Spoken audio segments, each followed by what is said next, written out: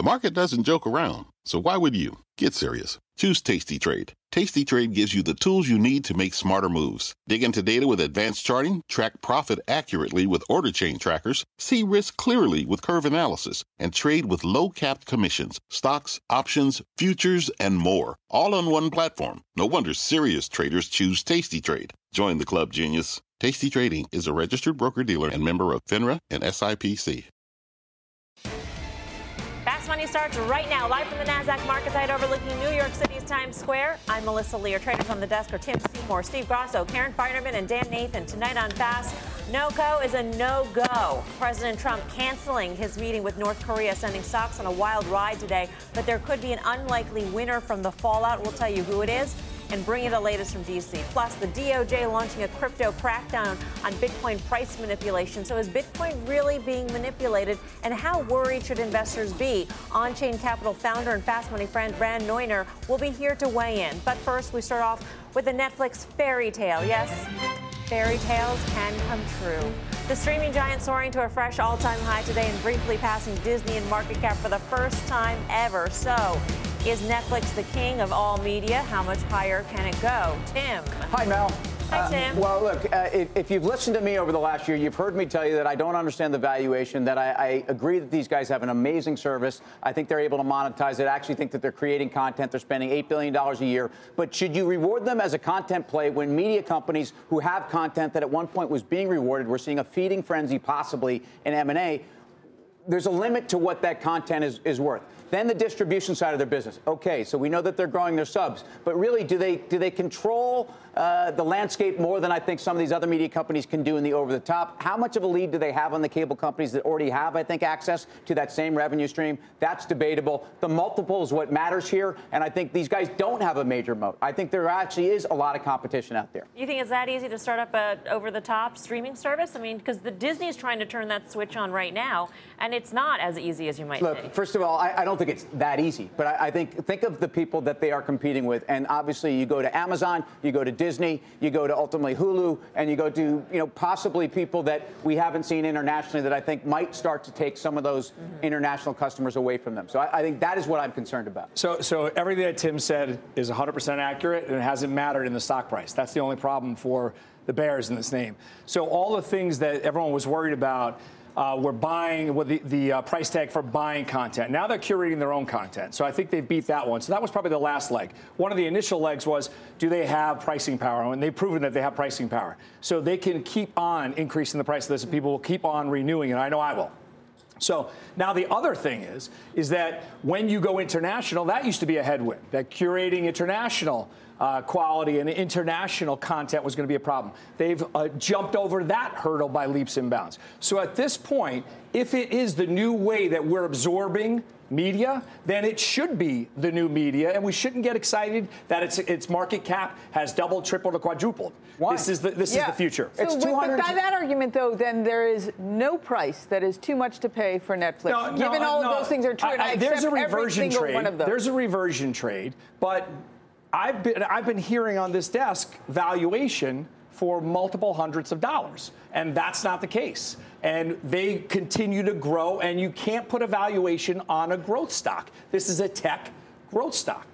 Whether or not, I mean, this is not necessarily a question of would you rather, although I will ask that question a little bit later on in the show. Yes, you will. You always ask. I always do. But, I mean, in this particular instance, a lot of these media giants, namely Disney, want a little piece of Netflix's action, right? Yeah. I mean, they're using Netflix has become, whether you like it or not, the model for new media in this day and age, hasn't it? Yeah, so I suspect that the original content thing is going to become an issue in 2019 and 20 once you start seeing Disney pull their stuff off and everything like that. And then you're going to see how much they're actually going to have to spend on original content. I'll just say this. The story between now and then is really how do they monetize these international subs? Right now, their gross margin in the U.S. is about 38%. Internationally, it's 15%. If they can get that up over the next year or so, and we're in a market where people still don't care about valuation for a growth stock like that, you're going to see this stock go to, didn't someone put a $500 price target or something? I just don't know. I think those are the metrics that people are looking at. And so, to me, so the question was, Netflix was going to get bought, right, for years. So, who are they going to buy now? And I've been saying this for a while. I think they should use their currency to buy a Spotify right now. There's a company that's 24% gross margins, right? You put those Sorry. Properties that's together. the smartest thing that's been said out of a lot of smart comments, not because we've been saying bad comments. This is a stock that trades at 220 times. It's a stock that's up 82% since December. Okay, so you're going to tell me it's got a lot of room to run? Clearly Tim, but if we go back years, though, look at the climb it's had. So it has defied gravity, and it will continue. The point is, eventually you will be right.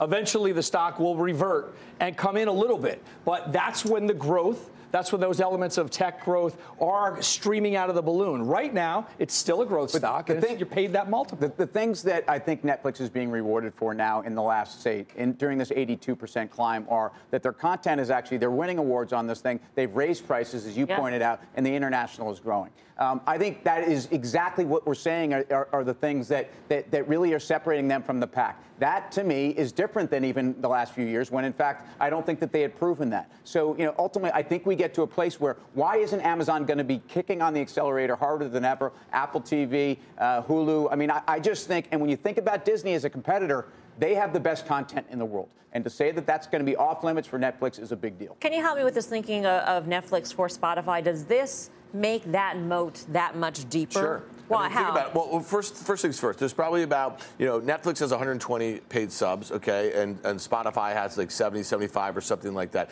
I'll bet you there's probably like 60, 70% overlap, okay? Mm-hmm. But then you get the other ones on, you package it together. You bundle it up. Right, you bundle it up, and then there's other forms of media. So at the end of the day, if every content company wants a recurring revenue stream, and that's what we're all talking about here with all these other things, then you're going to need to broaden it out from just video, and you have much less reliance on original content. The music business is very different. You pay licensing fees to the artists and to the labels and that sort of thing, and the margins are going to be less because of that. But at some point, the Netflix international story is going to slow pretty dramatically, and what's the next act is really the question. So then would you say, all right, Apple should buy Netflix instead of creating that Netflix Spotify? You create that Apple Music, I think, Netflix? Listen, I've been saying this about Apple Music. We're just pivoting a little bit here. The fact that they have 1.3 billion installed base in iOS devices and they only have 45 million Apple Music users is crazy when you think about Spotify, which is just an independent company and has 75 million. So Apple has their own problems. They're just not going to, what would they have to pay? $200 billion for Netflix? They're just not going to do that. That's their whole cash. Yeah, I agree. I don't think that makes sense. And I think Apple is going for a services model that doesn't necessarily have to be. I think in the home is where Apple really needs to compete. And I think they're going about that in different ways and have been fairly unsuccessful to this point. But a takeover of Netflix, no. If anything, look, I think Netflix now needs to be in the game of some of the media takeover speculation on some of these guys that are in play now. All right. Our next guest doubled down on Netflix earlier this week, betting the stock could go even higher. Netflix is acting very feisty up around this $340 level. So before we focus in on that, let's just take a look at the last 2 years or so of price action. Just a beautiful uptrend here. You can see that we've fallen into just a bit of consolidation here around that 340. What I want to do is set up a trade to punch through that. It was a great call made from the Trading Nation lair. And that was a great microphone, too. I mean, that looked that was old school. Looked like a cool place to hang out. In the radio booth or something. Netflix did punch through $340, now at $349 a share. So Todd Gordon of TradingAnalysis.com is back at the platform. He says there's even more room to run. How much, Todd?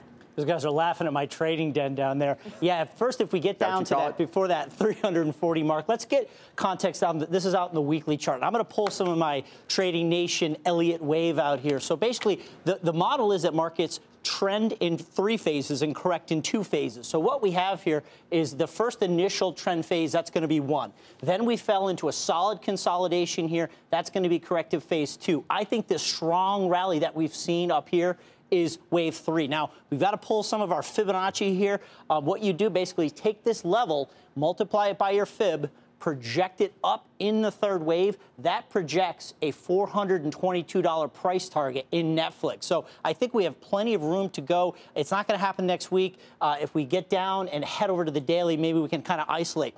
So here's that $340 mark. I mean, talk about a stock that just would not go down when the market was under its volatility, just hanging in like a champ. So it's really just a simple breakout play. Pent-up demand, buy stops go off, 340 on the way up. And remember, I think near term, heading into the next 2 months, we should be able to hit that 400 mark, but maybe in the end of the year, we'll be able to hit that fib 422 target in Netflix. I love the way the stock acts for now. The other one we're going to take a look at is Amazon. Amazon is just in a beautiful uptrend channel here. And those technical traders at home, be sure to turn your semi-log charts on to get this, which basically is looking at percent changes. I stood right here when the stock was right around 900, calling for 1,300. Target met. I think now, guys, before we start to hit upside resistance, you're looking at 2K. We should see Amazon 2K, I believe, by the end of the year. Again, this is the weekly. Head down to the daily chart. It looks really similar to Netflix. Just a ton of relative strength in here as the overall market was showing a lot of volatility. It almost, I'm not going to advance the chart, just clear my drawings. It almost looks like the old cup and handle pattern, right? There's the cup, real shallow little handle, kind of a Netflix trade that hasn't happened yet. We should be able to move on up to 1,800 here pretty soon. Before you get back to your trading den, Todd, one question, simple question. Would you rather Amazon or Netflix? Which chart looks better? Because Netflix has already made the move and the overall NASDAQ is stabilized, I'm going to probably get after Amazon here tomorrow, so I'll take Amazon. All right, Todd, thanks. Todd Gordon, tradinganalysis.com. Same question to you guys right here on this desk. Amazon. Amazon hits a lot of different levers. So when we talk about AWS, this is something I've been positive on since probably $190, but it's everything. It's a consumer name. It's a retail name. It's a tech name. AWS, everyone bet against and say it was going to be a commoditized business. That hasn't proven to be the case. If Netflix, if you're talking about, as Dan said, they have to diversify out of video. Amazon has done that to the umpteenth degree. It's an everything stock for everyone. Dan. Yeah, I think everything Steve says is correct, and it really is a matter of diversification and matters of risk. And then, what's your time horizon, right? I think that people, still think that this is going to be a $1 trillion stock before Apple, okay, because of that diversification. So I would probably go on most time frames Amazon because I think there's less specific risk.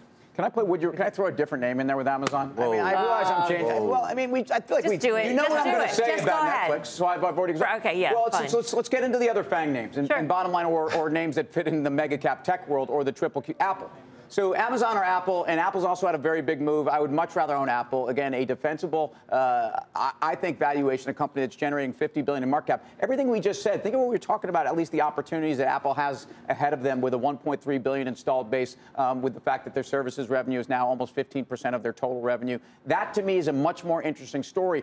I think we know that Amazon is the wrecking ball for the retail sector. Are you a believer in this notion that services revenue will be 67% of the revenue growth at Apple over the next 5 years? No. That was the call Morgan Stanley. Of the revenue growth. Revenue growth. Of the delta. Revenue growth. Okay, yes, so you, delta, not the revenue. I think that is, well, think about what's going on with handsets. Yes. I mean, I actually believe that this is their time, and boy, they're starting to move the needle. So that's my would you rather. So Karen gets to play would you rather, would you rather, would you rather? I'm going to do the extended FANG. The rules, though. She's a good girl. The extended FANG X Netflix and Amazon because she will never go Netflix or Amazon. What if I had to pick one? Facebook, Alphabet, or Apple? Alphabet. Alphabet. I mean, when you look at valuations, which I always do, to talk about Amazon or Netflix, I mean, it's just a stratosphere. But Google, Alphabet, it'd always be Google to me. I mean, that to me is you can make the case GDPR is going to weigh on them and all, that the antitrust is coming. But what an extraordinary business this is. And an evaluation that is, I mean, minuscule relative to some of these other ones. By the way, do you think Flash has like a shag rug and black light posters on his wall? I think that if you like zoomed out, we might see some things that we might want to unsee. I don't know. I didn't get to fight with Karen. I just want to make one really quick point here. You just said it's an extraordinary business. It was an extraordinary business. It's still 95% of Google sales, okay? But here's the thing. In that last quarter that Amazon just printed, they had $2 billion in search sales. Half the searches for retail items are now happening on Amazon, okay, and not on Google. So to me, I don't think that's that defensible of moat when you see Amazon growing the share that it is in online sales. And when you think about in the U.S., online sales is less than 10% of the whole. So what do you think their search revenue is going to happen at Amazon as we start getting bigger and bigger numbers? So to me, I actually think Google's the most vulnerable to some of these trends that we're seeing right now. Well, I disagree. Okay. I mean, let's check back in a couple years, okay? All right, we can check back in a couple years. Anyway, we got to go to break. Right. Coming up, President Trump calling off his meeting with North Korea, sending stocks lower today. We'll bring you the very latest from D.C., tell you what it could mean for the markets. Plus, the government is cracking down on crypto. But one Bitcoin bull says it could be signaling a major buy sign.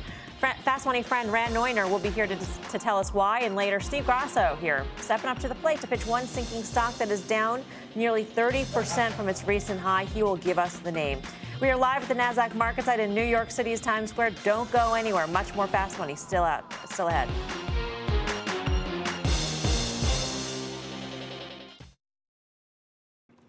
Welcome back to Fast Money. President Trump calling off his meeting with North Korea. Let's get to Eamon Javers in D.C. with the very latest. Eamon.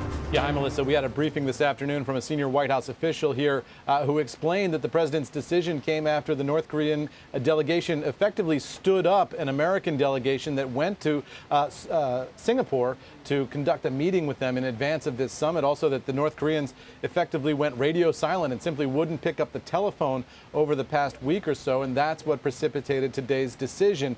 What we are left with, though, are a couple of specifically unanswered questions, even after we've heard from the president and that official today. The White House not answering a couple of questions, including when were South Korea and Japan notified of President Trump's decision? A White House official telling me that they are not disputing reports that the South Koreans didn't learn about this until after that letter went public this morning, that they got no heads up, that is. But the White House won't answer specifically a question of when they informed South Korea of the decision here.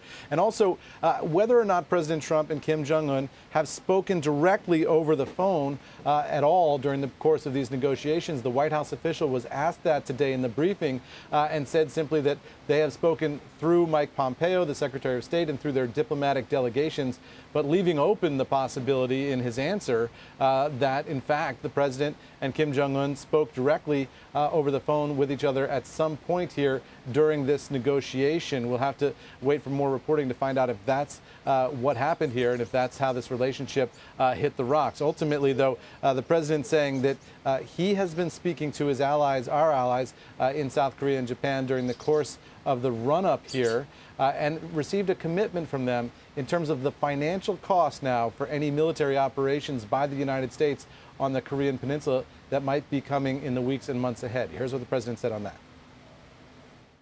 I have spoken to South Korea and Japan, and they are not only ready should foolish or reckless acts be taken by North Korea, but they are willing to shoulder much of the cost of any financial burden, any of the costs associated by the United States in operations if such an unfortunate situation is forced upon us.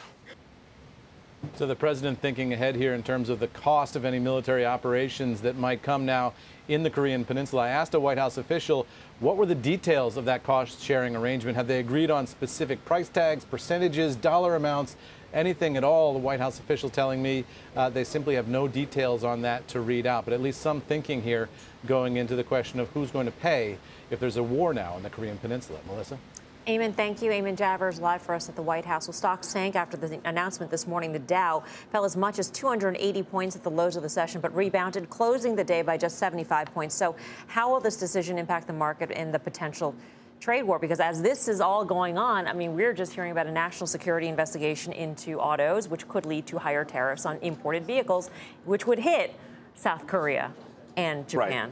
Right. So I think all of this really comes into play, and all the things that we've seen move higher when we thought that the tariffs were actually decreasing are probably going to have a knee-jerk reaction and sell back off again, whether it is the auto names, whether it is some of the industrial names. But the truth is, this could be China playing a little art of the deal, too, getting behind North Korea, saying maybe stall a little bit. I think ultimately, China wants the U.S. off the peninsula. China wants to get to these dialogues. China has really had a tailwind coming out of a lot of these negotiations, and so has President Trump. So I think there was enough for everyone to win. The markets, as you said, sold off immediately, and then they rallied back. Wait, we won? So, we won this thing? Oh, I think that in its perception. I don't know. Whose perception? It's perception. Well, I don't know. Your opinion right there. No, it's absolute amateur hour. I mean, but you could say that, but he couldn't have done anything right. If you poll the American public. I think a lot of people were very hopeful that something would come. If you poll the American public, they were extremely positive on the events that have transpired with the trade war. What's transpired? We got owned in the trade negotiations with China. We're getting owned on the North Korea stuff. We're getting owned on the Irish. No, we're getting owned. There's no art of the deal on this side of the fence. exactly went bad? And the Iran deal was perfect for you. You thought that was a perfect thing. Play nice for a couple of years. Let's just bring it back to really what we're talking about for the markets and stuff. We're talking about the impact on the start of the No, you guys have a split screen. You have a split screen on you right now. So let's look at our. That means you're fighting. That means you're really fighting. So let's talk about the markets. Well, that's what I just think there's little way to see that we won in either one of these negotiations. I mean, we know that we have a president who will look at the American people and lie to our faces about what happened. I don't believe they probably had substantive talks about cost sharing for a war on the Korean Peninsula. The autos have run up, and if now it's perceived that the tariffs now will increase, you should lock in profits on the autos. Here's what concerns me. I woke up today and I heard comments out of Wilbur Ross talking about the auto trade and protecting our automakers as being a national security and basically a military risk for this country, which I do not agree with. I think the statements that are coming out of this administration at times to me, they really don't make sense. And weaving those statements together, just because economic security is important for this country, doesn't mean that we are at military risk because our auto sector actually has risks from. So what's the trade, though? Put it back. You just said what's the trade? I gave you a trade. What's the trade? Well, I don't know. To me, the thing that was interesting about the stock market action today was the rebound because he left the door open and people thought that there's a likelihood that they could, resume talks or have them later? Or did the market rebound because they never really believed that there was going to be any... So there's no reason to sell off to begin with. No reason to sell off because really were we ever going to solve this? Maybe not. I don't know. I'm not really sure which. Also, on the trade, the same thing. Is this all rhetoric? Is it all bombasted and, just Wilbur Ross yelling? But when they get down to it, it really be a far more muted reaction from us. I don't know. And I hear you, Steve. Let's have a markets conversation. But I do think when you evaluate how the North Korea talks came about and how they progressed, and if you really ever thought that China was going to let this happen, there's no way this was ever going to happen. We were going to come in there and denuclearize the South Korean peninsula. The Koreans weren't going to let this happen either, by the way. So bottom line here is VIX is at a very important level. You've introduced Italy into the mix as you now have more political risk across the Eurozone. You have stocks that are very expensive. We're at the top end of a range. The dollar go higher, given what's going on around the world in Italy? The dollar will be a safe haven, and that will trump fundamentals because, and I don't mean the president, because I don't think the Dixie should be trading above 94 in the absence of that. All right, still ahead. Steve Grasso's got one stock he says is about to make a major turnaround, and you might want to listen to him because the last time he pitched a stock, it soared nearly 40%. I'm Melissa Lee. You're watching Fast Money on CNBC, first in business worldwide. In the meantime, here's what else is coming up on Fast. This is a raid. The feds are cracking down on Bitcoin abuses, and a top crypto trader says it may have triggered a Bitcoin buy sign. He'll be here to explain. Plus, a number of left-for-dead stocks are surging, and you won't believe how high the traders see some of them going. The names when Fast Money returns. Welcome back to Fast Money. We've got a news alert on Amazon. Let's go to Aditi Roy in San Francisco. Aditi. Hi there, Melissa. Amazon is responding to a family's claim that their Amazon Alexa device recorded their private conversation and sent an audio file of that conversation to a phone contact. We did contact Amazon, and they're saying the following statement. They're saying Echo woke up due to a word in the background conversation sounding like Alexa. Then the subsequent conversation was heard as a send message request, at which point Alexa said out loud, "To whom?" At which point the background conversation was interpreted as a name in the customer's contact list. Alexa then asked out loud, "Contact name, right?" Alexa then interpreted background conversation as right. As unlikely as a string of events is, we are evaluating options to make this case even less likely. So in a nutshell, it was a very long statement, Melissa. They're saying that it was a perfect storm of situations that caused their device to record the private phone conversation, send that audio file to a phone contact. The couple is telling a local television station in Seattle that they contacted Amazon and that the company's engineers have come and addressed the problem and apologized to them for it, and that they are taking measures to make sure it doesn't happen again. Back to you. So, Didi, this is very curious because what happened was that a transcript, basically, of this family's conversation was sent to one of the contacts in their address book, correct? And so, presumably, if there is a transcript generated from the conversation, the background noise could also, I would think, be transcribed as well. So, is there proof that what Amazon said happened actually happened based on that transcript? I mean, that all has to be sorted out. Obviously, in that report, the couple says that they asked the person who called, like, how do you know that how do we know that you heard it? And he mentioned details from the conversation about like their carpet or flooring or something in their home. So they seem to have proof that this guy really heard what they said. And it is interesting to note in this statement, Melissa, that they mentioned that Amazon Alexa did say out loud a couple of times prompts, at which point, you know, Alexa seemed to hear the correct prompts to then spur the action. So it seems like there might have been, you know, it's just really unlikely situation that there might be situations where Amazon's talking or Alexa's talking and they just didn't hear her talking. All right, Aditi, thank you. Unbelievable. They must have children. This is my worst nightmare. This is why I do not have any of these Amazon products in your home. And the question is this going to cause other people to not Why couldn't this happen with Siri on your phone? Why couldn't this happen? Because Siri can't understand me. But it happens a lot. It happens when I talk to her. It happens a lot on my phone where it starts to dictate on a text message, and then I look and I hear the bell and I know they have to shut it off again. So this is the world that we live in. I don't think it's great, but I do have it. But you have your phone, and you're not going to get rid of your phone.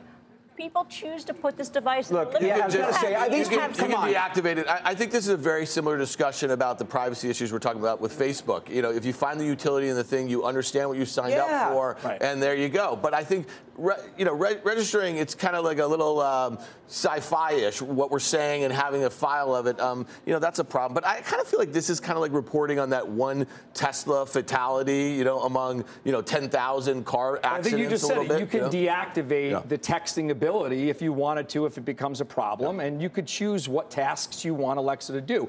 It's never going to be right for you. You don't like the invasion of privacy, but I think Tim said it. If the pros outweigh the cons, you're going to have these things in your home. Look, by the way, if you're going to have private conversations about your flooring, do it outside, or don't have Alexa in your room. It comes down to, Dan brought up a good point. The centralized platform may be extinct soon. So, this may have its own way of self-governing. Bottom line is people maybe don't want to have everyone have access to all their data and all their information and all their conversations about flooring. I know Dan has his conversations about flooring. They were talking about hardwood flooring. You know what? No comment. All right, still ahead. What did Chipotle, GE, Exxon, and Advanced Micro have in common? They've all surged off their recent lows this year. The traders will tell you if the stocks are going higher or lower. Another favorite game of ours. The government is cracking down on crypto, but one Bitcoin bull says it could be signaling a major buy sign. Fast Money friend Rand Neuner will be here to join us. Tell us why. More Fast Money still ahead.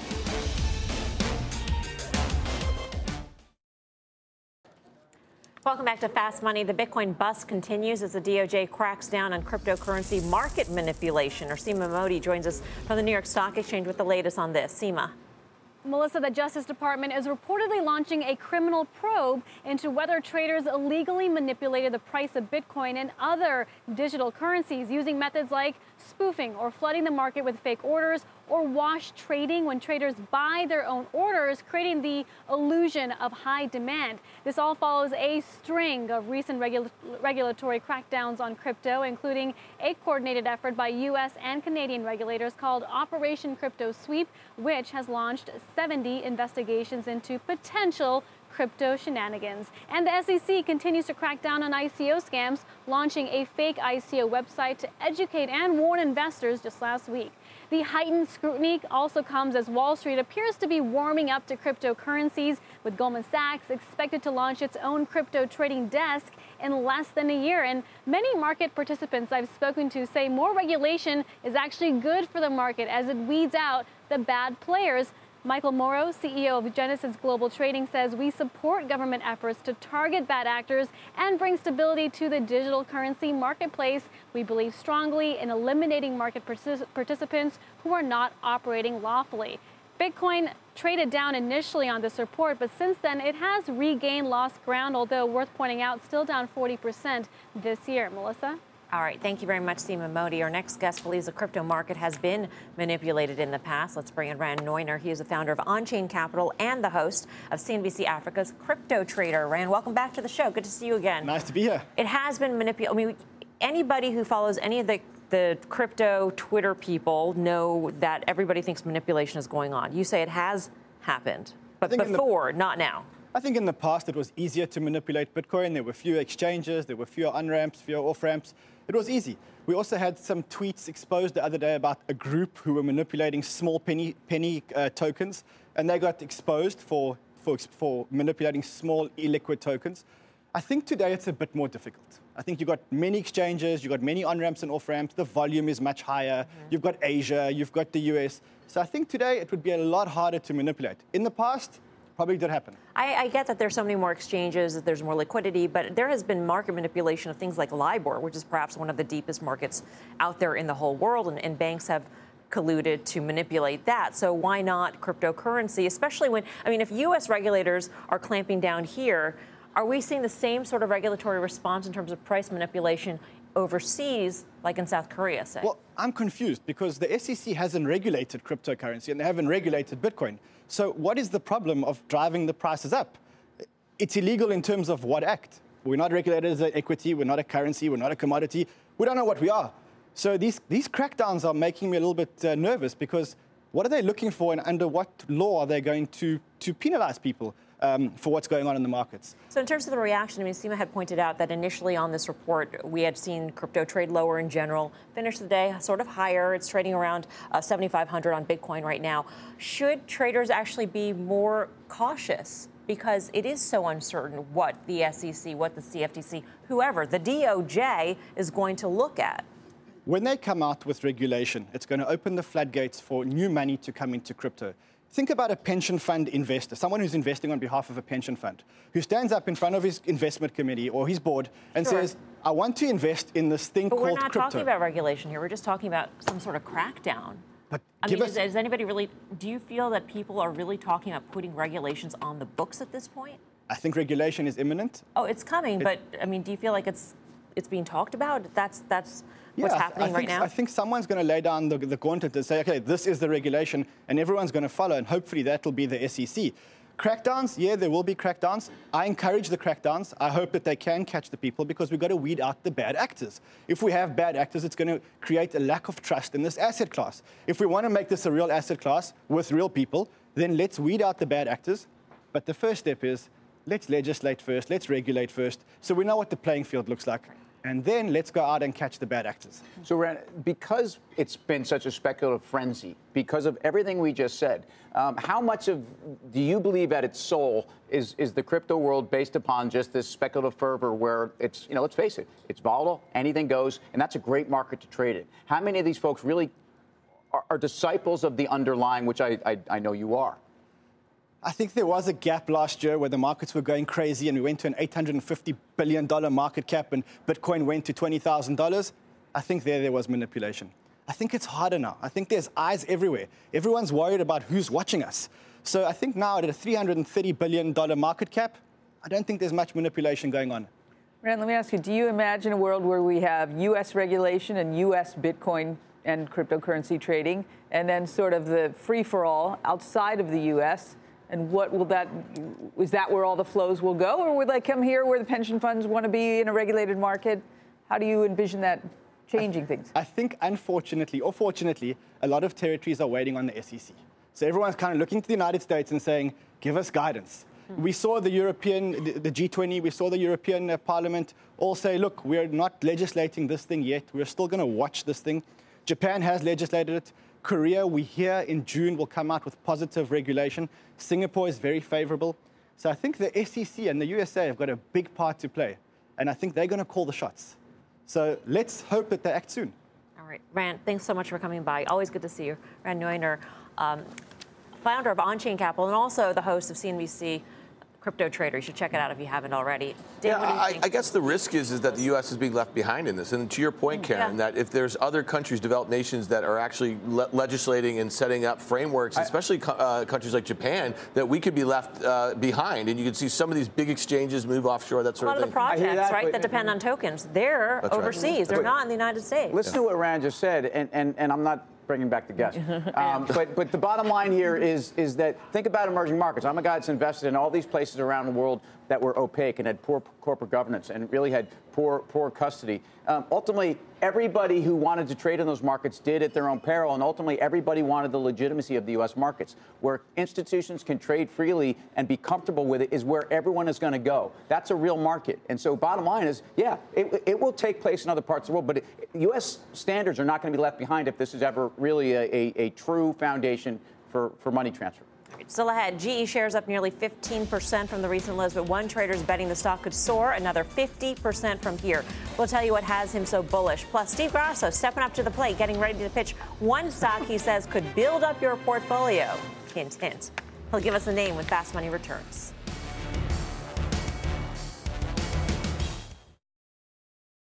Welcome back to Fast Money. Time for our fast pitch, where one of our traders pitches a stock that they think is about to break out. It is Grasso's turn to step up to the plate. Grasso, what are you looking at? So Lennar, so everyone understands the main reason why home builders have been under pressure, at least recently, has been the rising rate environment that we're seeing. So the knee-jerk reaction is to sell all home builders. But what people have to realize is that rising rates happens in every housing recovery. So you shouldn't fear rising rates if they're rising for the right reasons. Economic growth, unemployment's still low, cash is still in consumers' pockets. So now if they sold off the space because of rising rates, rates are now stabilizing. So you don't have a reason to get out of that trade any longer. And then the second thing is California Atlantic, or Cal Atlantic Group, the merger that Lennar had just a couple of months ago that closed, put some undue pressure on the ETFs and Lennar itself. Reason for that? People were too long Lennar. So the shares outstanding grew by too much, forced them to sell stock. ETFs, the weighting was too big. They had to put the sell pressure on those ETFs. Lennar, a big percentage of those ETFs. So that created a sell pressure, not for just Lennar, the entire group. That is over with right now. Everyone has rebalanced. Now, the third thing that I listed, lumber prices were a headwind. Everyone told you it was a headwind. Basically, the last couple of months, the lumber prices have come in. Specifically this month, lumber prices are down 10%. EPS is on the rise as far as guidance going forward for Lennar, and the stock price is down 30% recently. That's why it's a buy. Let's just look at price action here. So recently, and I just alluded to it, $70 was the price not too long ago, and we've collapsed by 30% while EPS is rising, while lumber prices are decreasing. Those are all tailwinds. This has underperformed the entire group. I think you're going to see this stock. You don't have to go to 70 again, but I think you can go to 60 easily. Here's your base. Here's your base. See ya. Karen's got a question. Yeah, quick question. How well, this is a big integration, the biggest one they've ever done, big acquisition. How well do you think it's going? It doesn't. I think it goes back to what I always say, perception versus reality. I think right now everyone was worried about the rebalancing approach to it on a technical level, but the fundamentals, I think that they're confident that they have a large market share. I think they're more confident in the tailwind of corporate tax going from 34% effective tax rate down to 28, soon to be 21. I think those are enough tailwinds to compensate for any negativity that's going on in the merger. All right, no more questions. Time to vote. Are you buying Steve Grasso's pitch on Lennar? Tim, what do you say? Done with your just finishing building my house. Yes, I am a buyer, and I think the transition here, some of the management changes, but I think they're going to pay down some of this debt. I actually think 50 is an important level on the stock. It's been beaten. Karen. Yes, I agree. I'm a buyer as well. I like the space. I like the home building space. Also like Lowe's. I like everything related to it. It's all good.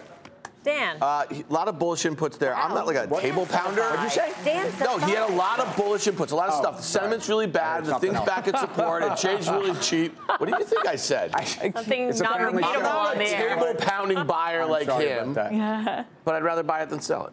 3 buys on this desk, Steve. We want to know what you at home are saying about Steve Grasso's pitch for Lennar. Vote in our Twitter poll at CNBC Fast Money. We'll reveal the results later on in the show. More Fast still ahead. Welcome back to Fast Money. Call it a resurrection as a number of once left for dead stocks are now coming back to life, surging off their recent lows. For more, let's go to the man who is always full of life, Dom Chu, back at the newsroom. Hey, Dom. Well, I do feel invigorated getting the chance to work alongside the entire Fast Money team, Melissa. But like you said, there are some stocks that have investors wondering if the bottom is in. So we decided to take a look at the overall S&P 500. We then wanted to identify the stocks that have made at least a 52-week low or worse so far in 2018. Of those stocks, we looked at those that have staged some relatively bigger rallies since those lows. In our example here, we looked at least 10% from those recent levels. Around 60 stocks fit that bill. The top of the list, no surprise. So who's up for a little barbacoa and guac? We got Chipotle Mexican Grill, a stock that's already up now 75% above that level, its low that it hit just this year. Also in that general same ballpark is Advanced Micro Devices, which is now 45% above its recent low. And then we've got a couple mega cap names that might be in the early stages of a potential run, might be. General Electric, yes, it got hammered yesterday, but it's still up 14% from its recent low. And then there's oil giant ExxonMobil, 11% higher than its own mark. Now, some traders are on the hunt for deep value. They're looking at some of these stocks that have been hurt as of late. Now it's about whether they can look at some of those stocks and find that next Chipotle. And thoughts on where the exit strategy is, that's going to be a huge one because you've got these bigger returns and they are achieved. Do you sell out of them, Melissa? It's a big question. Back over to you guys. All right. Thank you, Dom Chu in the newsroom.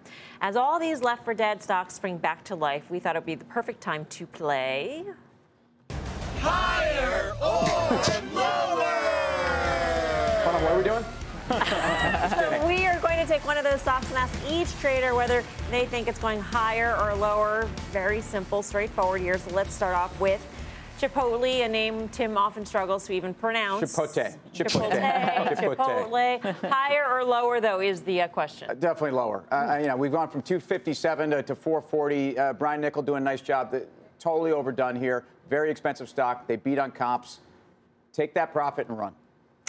Let's move on. If you had it. I don't know. Yeah, that's true. GE, higher or lower, Grasso? It's going to be higher from here. I mean, even when you see the way it absorbed, yes, it had a terrible day, but Flannery said this was not going to be an overnight fix. He's unwinding the assets. He's selling off a lot of the assets. He's getting it done slow, although it might be, but I am long. I'm low below 4. Time frame. I'm long below, I don't know.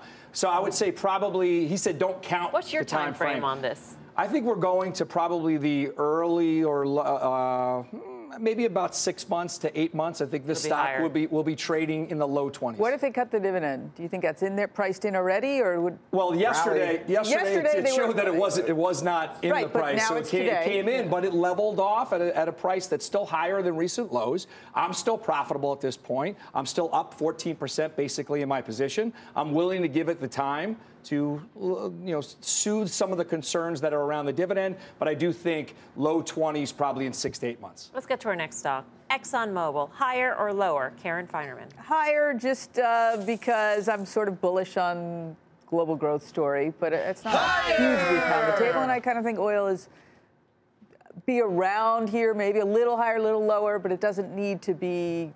It doesn't need to be higher for Exxon. Well, Dom referenced deep value. I mean, do you think there's deep value in Exxon? Because you usually look for that. This is not a cheap stock. It's not. It's not a pound the table higher or lower. It's not a pound the table game. Are there a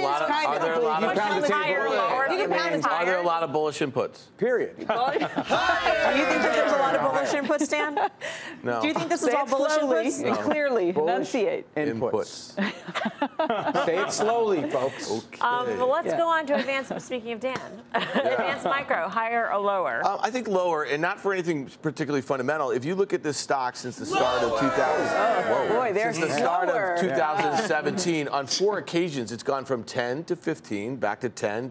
So here we are. It's up 45%. I will say this. Carter Braxton Worth. He's in the pantheon of technical. He has a point, and this is really interesting for this segment. For these stocks that are coming off these lows, usually when you see a gap on a fundamental news like AMD did in late April, you're going to get another gap, especially if it's coming off that lows. So Chipotle's had its 2 gaps. Yours, 1 gap. I don't even know. I don't even look at that. And AMD just has one gap. But at the end of the day, I think it's hitting a lot of technical resistance here. I agree. AMD is hitting a lot of technical resistance. I think the semiconductor space, the chip space as a whole, you look at Micron, who was decimated and then rallied all the way back. If you look at DRAM prices, which they're totally dependent on Micron's case, I think that's flattening out or rolling over once again. I think AMD is going to roll over as well. It's a fun game, Mel, by the way. Everybody played by the rules, too, which is rare. Very good Dan, class. nice job. All right, well, the options market is implying one of those names, GE, could surge 50%. For more, let's get to Mike Coe in Las Vegas for more. Hey, Mike. Hi there. Yeah, so it's interesting. We saw more than twice as many calls as puts trade today. And one of the trades that's definitely stuck out to me was the January 2019 20 calls. We saw close to 3,000 of those trading for about 15 cents. So those are bets that it's going to be above 20 by January expiration. I find it kind of interesting because Steve was just talking about a low 20s price target, 6 to 8 months. Well, guess what? That's exactly what these options traders are betting on. Hey, Mike, you and I were at the same party last night in Las Vegas, and I got to tell you, I sound a lot better than you do right now, and I kind of lost track of you. I lost track of you at 11 o'clock, so I don't know. But what happens in Vegas stays in Vegas. Yeah. Thanks, Mike. Almost just killed that. Tomorrow, options action, 5:30 p.m. Eastern Time. Up next, final trades. You know what's worse than a broken home, a broken heart? Because America is not buying Steve's pitch for Lennar. They weren't buying Twitter either. That was up 40%. Whoa. Final trade time, Tim. Lennar. I'm buying Steve's. Lennar. Steve. Alibaba. Buy it. Stay long it. Karen. Foot Locker. I'm long going into earnings tomorrow. Dan. Yeah, forget Got Netflix. a lot of time, Dan. Disney. Got plenty of time now. Use 100 stop on By the way, Lennar is up 2.5% after hours. I'm Melissa Lee. Thanks for watching. See you back here tomorrow at 5. More Fast Mad Money starts right now.